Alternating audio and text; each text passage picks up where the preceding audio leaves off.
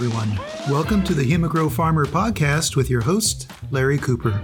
Today, we're speaking with Lyndon Smith, President and CEO of Netics, the maker of Huma Gro Turf, Probiotic Solutions, Fertile Gold Organics, and Mesa Verde Humates product lines, on the topic of the current state of agricultural biostimulant regulation and oversight. Last year, BHN won the 2019 Biostimulant Impact Award presented by Agribusiness Global and its parent company, Meister Media Worldwide.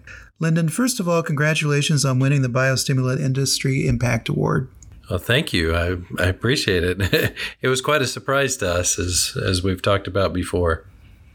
So biostimulants are a hot topic in ag right now, and today I have 4 areas I'd like to cover with you. Let me ask you those 4 questions, and then we'll go back into them in detail. So, okay. What are biostimulants in agriculture, and how are they defined? What role do biostimulants play in the BHN product line? What's your personal involvement in the biostimulant industry and trade associations? And what's going on in the U.S. and around the world in terms of biostimulant regulation and oversight? Let's go back to the first one and start there. What are biostimulants in agriculture and how are they defined? That's a great question. Biostimulants are anything that used to be called snake oil, moon juice, ant horn shavings, or the like. Ant horn shavings. Sure. We'll take it. We'll try it. But there is a full definition. I'll read the one that we like the best. But just to give you a broader landscape of what biostimulants are in terms of the world of biostimulants, have been defined as acids, which mean like acids coming from humic substances, which would be like fulvic acid, humic acid, those types of things. They're talking about amino acids and other types of organic acids, fatty acids, lipids, that type of thing. And that's one area where we clearly fall. Another area where we fall is extracts. And those include extracts from like seaweed, kelp, polysaccharides, the phenols, the polyphenols, any of those kind of organic extracts, chitin, chitosan, polyamines. Anyway, those are the carboxyls. Those are the kinds of extracts. And we're also in that. So the acids we fall in with our dry material. The extracts we fall in with both the acids and the extracts in our liquid materials. So kind of complex there. Those are 2 circles on the broader landscape. The other 2 are microbials, which we're not really dealing with microbials in terms of selling an inoculum or a live bacteria or fungi. But we are working with the microbials in terms of what's inside them. So we're selling naturally occurring through the algae that we work with and through other microbials that we're working with. We're killing them, we're lysing their cells, if you will, and getting the gamish or the stuff that's inside the intracellular complex chemistries that are inside those microbials. We are getting those out. So in terms of that, we are doing microbes, but we're not doing microbes in terms of selling an active, a live bacteria or fungi. And then the last one is the other circle is called other, and that includes everything from inorganic salts, beneficial elements that are not the 17 elements that are on the periodic chart identified for growth. They're including phosphites, they're including enzymes or enzyme extracts, they're including protein, hydrolysates, those types of things are all being included in this other category. So in reality, at Biohumanetics, we are using a little bit of everything. Nitrogenous compounds are considered other. So again, we're using a little bit of everything to make up what we would call our biostimulant group, or to make up what we call our microcarbon technology. And so one or more of those are contained in every one of our products. The foundation of all of our liquid products for the Huma Gro and Fertile Gold sides have the extracts and and other beneficial elements that are contained in those groups. So in the broader sense, there's not a product that we send out that is not biostimulant based or a true biostimulant in and of itself. So hopefully that kind of answers that one. I don't know. So would it be fair to kind of lump all that down to just about anything that is derived from life that has a beneficial effect on crop growth would be considered a biostimulant? That's certainly the easiest answer. I will read the answer that we like the very best, and then I'll read you the European Union answer, the one that was done by EBIC over in European Union. The Europeans, I'll just comment here, are a little further ahead, a little bit more down the road, if you will, on defining biostimulants. So let me start with that one. They say that plant biostimulants contain substances and are microorganisms whose functions, when applied to plants or to the soil, is to stimulate natural processes to enhance or benefit nutrient uptake, nutrient efficiency, tolerance to abiotic stress, and crop quality. I do like that one. It's not the one that we would promote for the U.S., but we do like that one. It's simpler, it's easier to understand, and straightforward and to the point. Whereas on the USDA side, the USDA has come up with a couple of alternatives that they're giving to Congress. We particularly like the first one, which says, a plant biostimulant is a naturally occurring substance, its synthetically derived equivalent, or a microbe that is used for the purpose of stimulating natural processes in plants or in the soil in order to, among other things, improve nutrients and or water use efficiency by plants, help plants tolerate abiotic stress, or improve characteristics of the soil as a medium for plant growth. So it does all of that, is what they're saying, parenthetically. Then I go back to the quote. It continues by saying, the characteristics may be physical, chemical, and or biological. The plant biostimulant may be used either by itself or in combination with other substances or microbes for this purpose. And so the USDA comes up with that one. There is an alternative number 2. I won't take the time to read it. It just goes about it a little differently, but still gets to the end of what we're trying to say. You know, what you want to do in the definition is you want to be as broad as possible, because if you narrow it, then you're taking out somebody's livelihood out of the definition. So anyway, that kind of gives you an idea of how they're defined today and where the regulatory procedure is going. I'll explain more detail on that one. But certainly, biohumanetics plays a very important role. We're wanting to be on the front end of this wave, because if we're not, then we're going to get caught behind. And we want to be riding the wave, and we want to be able to state clearly what we really are, which is a true biostimulant player.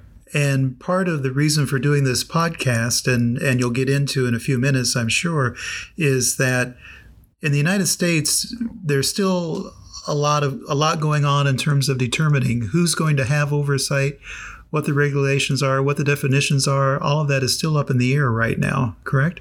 That's correct.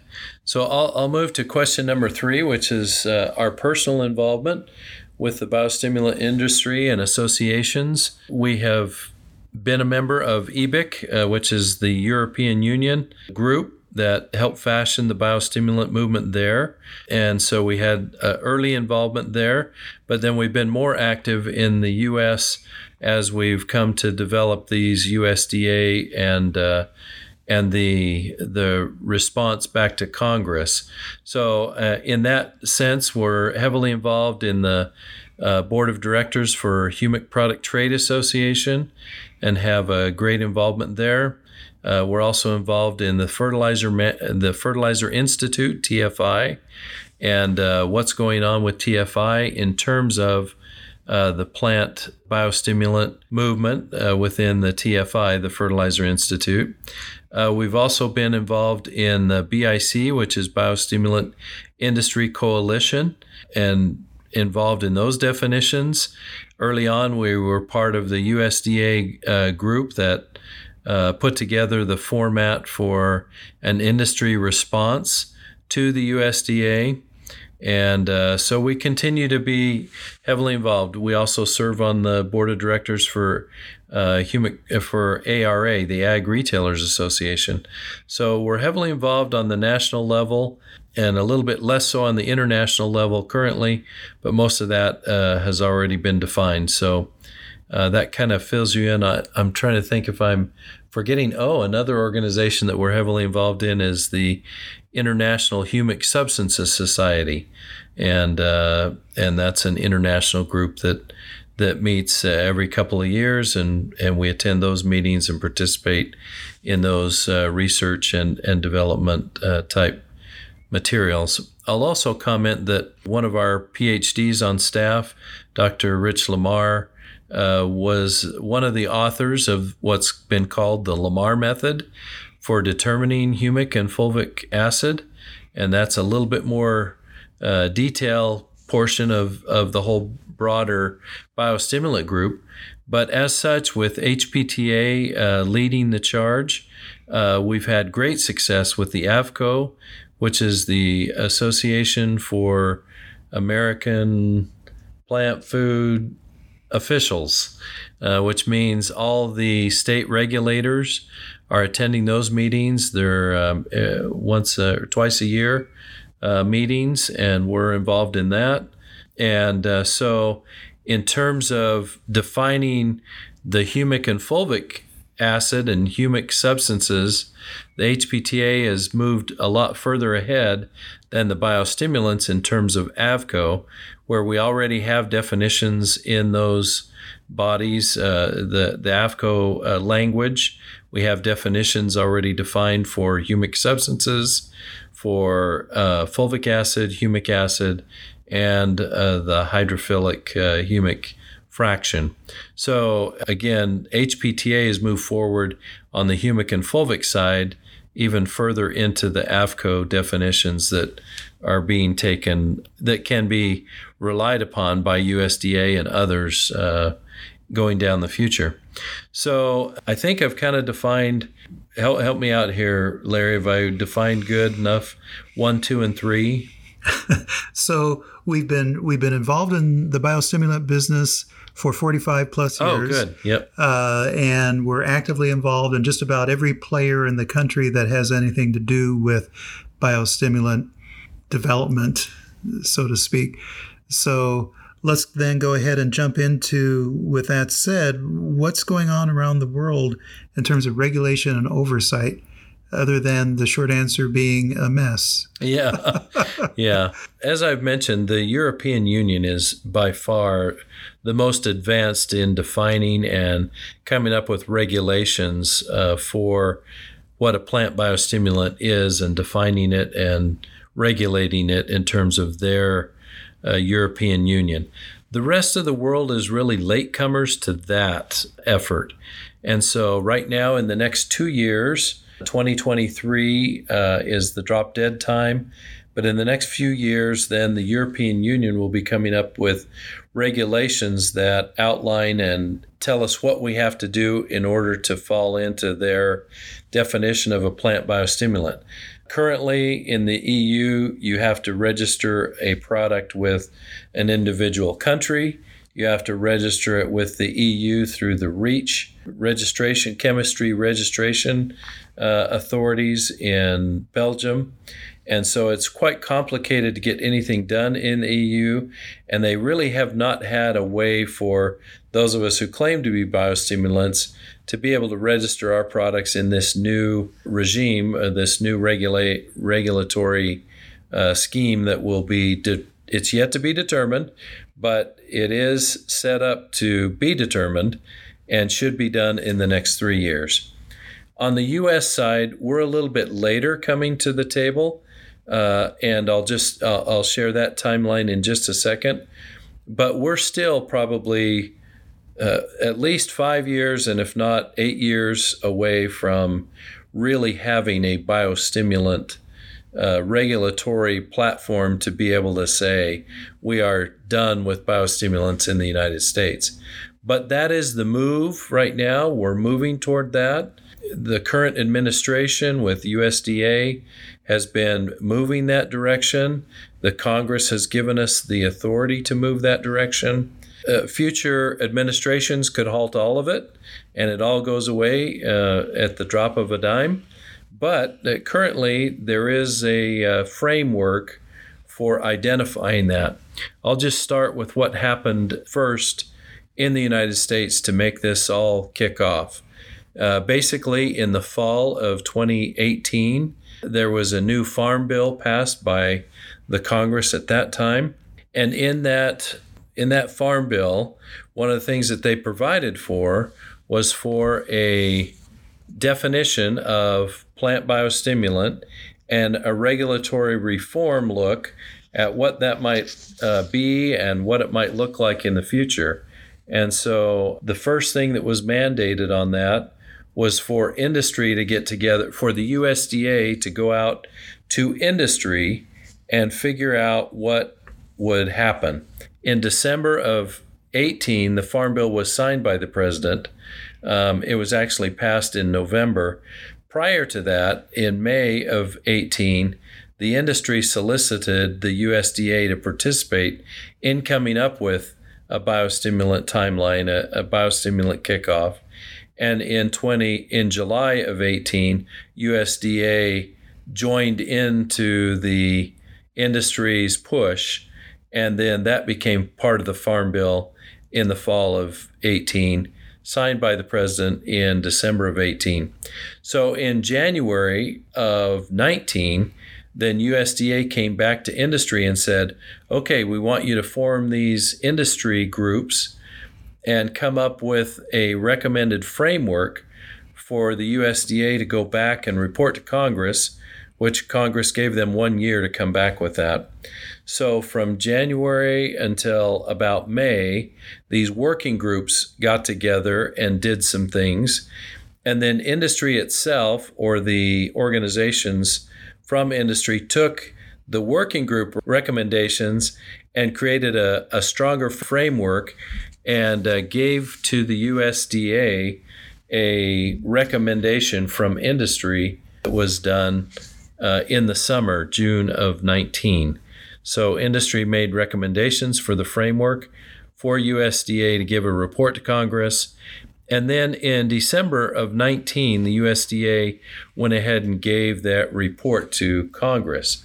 So the industry report to the USDA had a lot of our recommendations that we liked. We gave input on some of the language and participated in all the industry groups that were giving that. And then from June of 19 until December, the USDA would come back to industry and we would give a few tweaks and twiggers. But basically, on December 20th of 19, then the USDA filed its answer to Congress, or report to Congress, as it's stated, giving Congress basically 6 options of what that would look like, and a few options for definitions. So the USDA, in their wisdom, took all this input and created several options and several alternatives to the Congress. Rather than telling Congress, here's what we recommend, they took the political approach and came back with all these options. Of that, there were 6 options that were determined and came back with to Congress since December of 2019. Then Congress has gone out and tried to feel, okay, what's got the most broad appeal across everything? And the option that they've come back with, or they're leaning to right now, is option number 3, which gives us a regulatory option that state legislated, state rulemaking, defines the plant biostimulant, and comes up with some kind of a uniform national labeling. It's based on a model bill for the states, and it's federally facilitated, but not exactly federally mandated. So option number 3 is the one that USDA, EPA, FDA, NASDA really like, and that's the one that's being pushed right now. So help me understand, you mentioned FDA and EPA. I usually think of those people getting involved when something potentially dangerous is going on. What kind of concerns does Congress or people in general have about biostimulants that they might be dangerous? Congruent to this whole push with USDA that was mandated by Congress in November of 2018, the EPA, the US EPA, came out with their own draft guidelines of what this should be and what EPA wanted to control. And basically, they reached out and grabbed onto almost everything that's considered a biostimulant under industry and USDA, and tried to grab that under their realm under FIFRA. And so there began to be a fight between EPA. Which normally has more to do with pesticides, right? That's correct. Yeah, EPA is normally about the dangerous substances that are used in agriculture. And so EPA, in their broad reach, incited a revolt from industry to not implement these draft guidelines. However, those draft guidelines are still on the books and still creating problems. In fact, in a recent AVCO meeting, we learned that several of the states have adopted the EPA draft guidelines and said, look, you can't register that in our state. You have to go to EPA and get it registered through FIFRA under their regulation in this draft guideline. It would create so much complication. And can you imagine the organic movement having to have a substance that's EPA registered in order to use on an organic crop? It just makes no sense. The organic growers are going to say, wait a minute, if it has to be regulated by EPA, I can't use it in organics. How organic can it be if EPA is registering it? And so there's still this war, this tension, if you will, we'll call it tension, between EPA and USDA. It hasn't totally played out yet, but where I was going to go next is from USDA coming back to industry and saying option number 3 is what we want, industry has come back and said, could it be possible that there is a 3B? And 3B option is what we've termed is option 3 with some of the elements of option 4, which was what industry proposed in the first place. And so that would mean a federally mandated direction with federal oversight. It would mean FIFRA being amended and the whole Plant Protection Act being amended. It would also mean federal rulemaking in addition to just federal legislation. And so industry has put together a letter that went back to USDA and to EPA stating what we would like to see is this option 3B, which includes all of option 3, which is what USDA wants, and these other entities. But it also includes some of option 4, which is what industry wanted. We don't know where that will go yet. It's been submitted. It's being revised. It's being looked at by USDA. But we don't know exactly where that will go from here. So that kind of brings you up to date on everything that's going on in the U.S. It brings you up to date on what AVCO has done with the EPA guidelines, and it's sharing with you this tension that currently exists between USDA and EPA. There is a third ask that industry is making, and that is for Congress to establish in this year's budget one position at USDA that would be kind of the czar of biostimulants, giving that czar some regulatory ability to sort through all of these various things and make stronger recommendations to Congress, one, and also be able to try to control a little bit EPA on the other hand, and make sure that EPA doesn't get out of hand. we don't know where this is all going to land at the end of the day, but the letter that was sent out from industry requesting the 3B option rather than just 3, we're hoping gets a little traction. Don't know where that's going to be. In meeting with Sonny Perdue at a meeting I was at in Washington, D.C. with ARA, Sonny Perdue recognized the 3B as a push from industry, and he was willing to at least state that they are reviewing it carefully. And so if Sonny Perdue says that, then at least it's not been thrown out completely, and maybe there can get some traction. And for our listeners, Sonny Perdue is the Secretary of USDA. Right. Yeah, and also for our listeners, there are several members of Congress. During that same visit, we were lobbying members of Congress to follow through with certain other positions and regulatory things that we're pushing Congress, legislative things that we're pushing Congress to enact. During that period of time, we've identified 4 or 5 members of the House of Representatives that are in line with what industry would like to have happen, and they have been taking the charge within Congress, being the champions, if you will, of what industry would like to see. There's a couple of senators that have also signed on to be the champions within the Senate. So again, we've got some champions, we've got some movement, we've got some push, both from the executive branch in the USDA, as well as within Congress itself, to try to get more industry adaptation of what ends up happening within Congress. So I don't know, that kind of, any questions that I can answer, I'd be happy to take those. Well, let me so would it be fair to say that right now, while government is struggling to figure out what it's going to do and how it's going to do it, it's kind of the Wild West out there in terms of anybody can claim biostimulant status and make any claims that they want to and sell anything under the name of biostimulant that it occurs to them to do. Actually, the reality of that is that they should not be doing that, but yes, they are doing that. That's the crazy thing.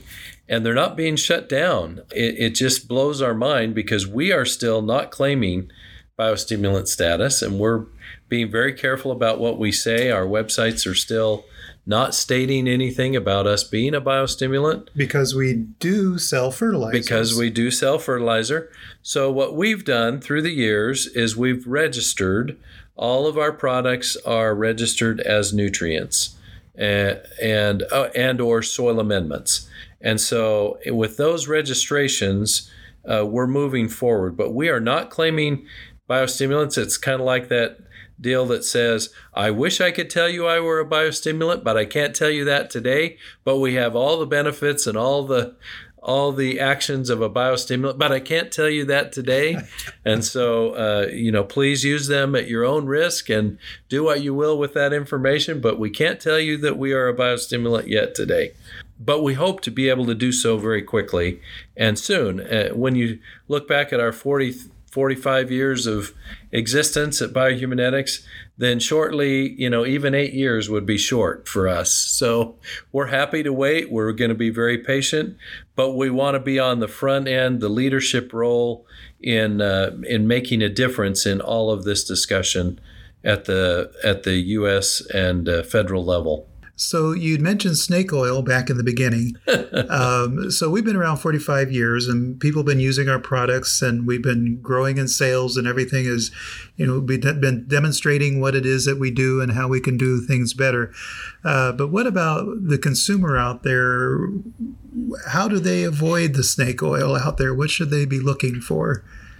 Yeah, I will say that products that are not registered or that are falling between the cracks, smaller companies that are just selling some elixir out there, I would say that you need to be careful.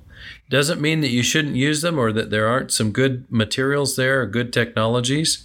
It just means that you ought to test it before you use it. products that have been on the market a long time and have been around a long time, you should have some level of confidence that they must do something and listen to those claims. And if those claims fit with what you need, then we hope that you would utilize them. It is still the Wild West, and you have to kind of shake your head at that. Certainly products that are touting themselves as the new biostimulants, you can know for a fact that that's not going to be very long term, that they're not going to be able to register their products as a biostimulant for many years to come, if not at least 3 or 4, before there is a true regulatory framework for claiming biostimulant status. And that's unfortunate. It's kind of tongue-in-cheek where you can claim biostimulants and what they are, but yet you can't really state that you're doing that yet. The other comment that I will make is that one of the reasons why we traditionally in the humic and fulvic acid space, the humic substance space, the humic acid and fulvic acid space has gotten that snake oil is that we really don't have patentable technology. When I say that, there's been a few companies that have gone out and tried to patent a few things, but in reality, humic substances have been around for at least 100 years. Even going back further, they've been utilized in the past as an alternative to a compost, alternative to a manure type product that farmers traditionally have put on. And so with that many years of experience already behind us, you can't really patent it. One of the things that has happened in our industry today is the growth of this microbial circle within the biostimulant realm. The reason it has grown so fast is because a Monsanto, Corteva, can go out and they can find a microbe that hasn't been patented yet. They can modify that organism to where it can be patentable, or its exudates can be patentable, and they're getting IP, patented intellectual property, on that particular organism. And it's just fascinating to us to watch this. It's all about following the money. And so the biggest push behind right now biostimulants is coming from the big boys, because they see this whole area of microbials as an opportunity for them to get IP, intellectual property, and to also get patents on that intellectual property that can then be sold to investors such as shareholders and boards of directors, that they're doing these wonderful things. Well, for a company like ours that's been around a long time and a technology that's been around even longer, it's hard to get patentable type material. So we have protected ourselves by using trade secrets. And so long as those trade secrets remain controlled and preserved under trade secret law, then we will be able to have the protection of the law for those trade secrets. Outside the United States, they call that a patent. It's a trade secret patent, but it's not disclosed anywhere. A patent under USPTO, United States Patent and Trade Office, under USPTO, you can get a patent and it's only valid for so many years, and then it falls off of patent. So the longevity of that is not great. It's at least 7 years, and if you do it right, you can get 14 years, and maybe even up to 20. But anyway, it's not a forever type patent. So they're looking more at the short term. At Biohumanetics, we're looking at the long term. We're looking at another 50 years from now and seeing where we could be and what we could be doing. And so we're trying to preserve and enhance the whole humic substance movement as a part of our realm and really the core focus of what we do. We're vertically integrated in that. We've got the raw material mines, a few different types, and we've got the finished products that can go out the door with all of that technology already in place. So we feel like we're well positioned even under current law, but we look forward to the time when we can truly say all that we're doing in terms of plant biostimulants. So I've got to say, there's something that I find deeply disturbing about patenting as intellectual property a life form, especially in agriculture, where farmers for thousands of years have been developing things on their own property that helps them do a better job. And all of a sudden, there's something that somebody wants to sell them that's a life form that might help them, but it's like the whole seed thing. It's like they've taken control of the seeds. You can't harvest your own seed anymore. You can't improve your own seed. That's right. There's just something. Does that disturb you? Am I the only one? Absolutely. So there's a whole movement underneath all of this that is, the heirloom seed groups that are out there. You can Google that on the web and see all these heirloom seeds that you can actually plant, harvest the seed and replant that seed that have not been genetically modified by anybody and that are very inexpensive because everybody can get them. But for production agriculture today, they are so reliant on these genetically modified organisms and seed particularly, and being able to go after that. And the university money is coming from these large groups that have made millions upon millions of dollars by taking control of these organisms, as you call them, live organisms, or even the seed of live organisms, and they are manipulating them and making money from that. Boy, we feel like we're in a higher road, if you will, by stating that we are going to stimulate the natural biology that's there, that we are going to stimulate that seed to produce better quality yield and better more nutritive food. We feel like we're in a higher road when we do that. We wish there were a regulatory reform that would allow us to say what that higher road really is. But for now, we're willing to ride whatever open door we can ride, and that's the road that we're on the biostimulant movement. So within the biostimulant movement, maybe we can eke out a higher road at some future point in time. But so today, it's where we are at. How long do you think it's going to take to get this straightened out? When are we going to have regulatory processes in place in the United States for biostimulants? So if industry's proposal to the USDA to try to get a plant biostimulant czar position in the current budget, then by fall we'll know that budget. And if that person is identified and allowed to do their job, the hope is that it may accelerate that process a little bit faster than the 6 to 8 years. And if not, you can see here, option number 3, they're projecting 4 to 6 years on option 3 alone.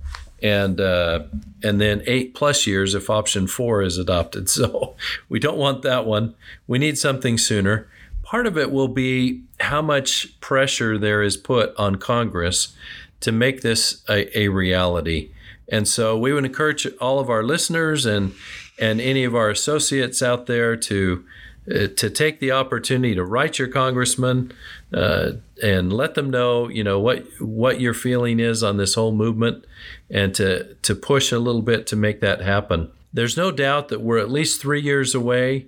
The hope is that with the European Union coming up with their regulatory framework sooner, then that will be something where the U.S. will say, wait a minute, if Europe's doing it, we better do it too. And hopefully it will be better thought out than the EU and better orchestrated than the EU.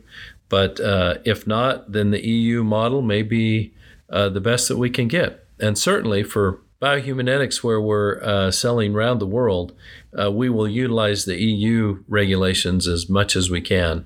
And we are not allowed to give too much input into that regulation. It's probably going to come out as proposed, and then we'll be able to give input on those proposed regulations.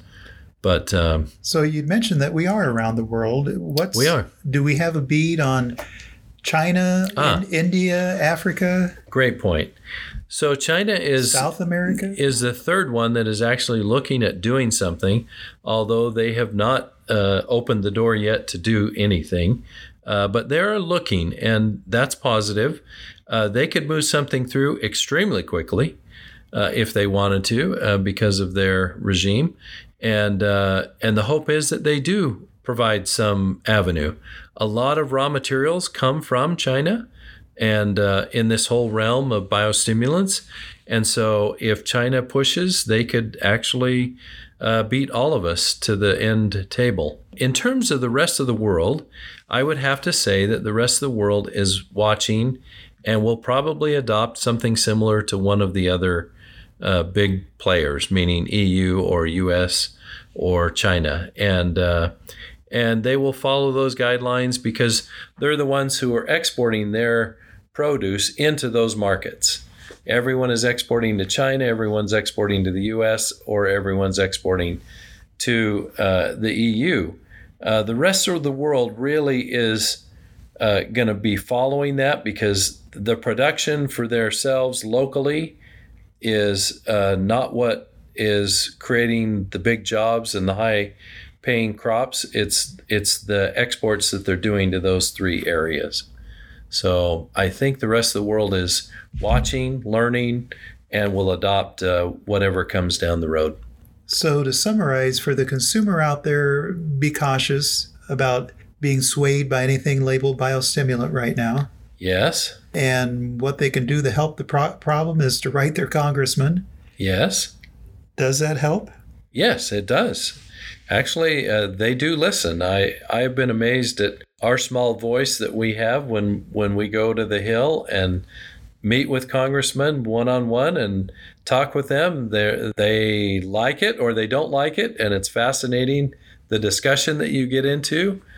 Sometimes they'll pass you off to a staff member who's in charge of agriculture, and the staff member will look at you and say, well, we're not going to go there. And we just say, okay, well, thank you very much. Appreciate that.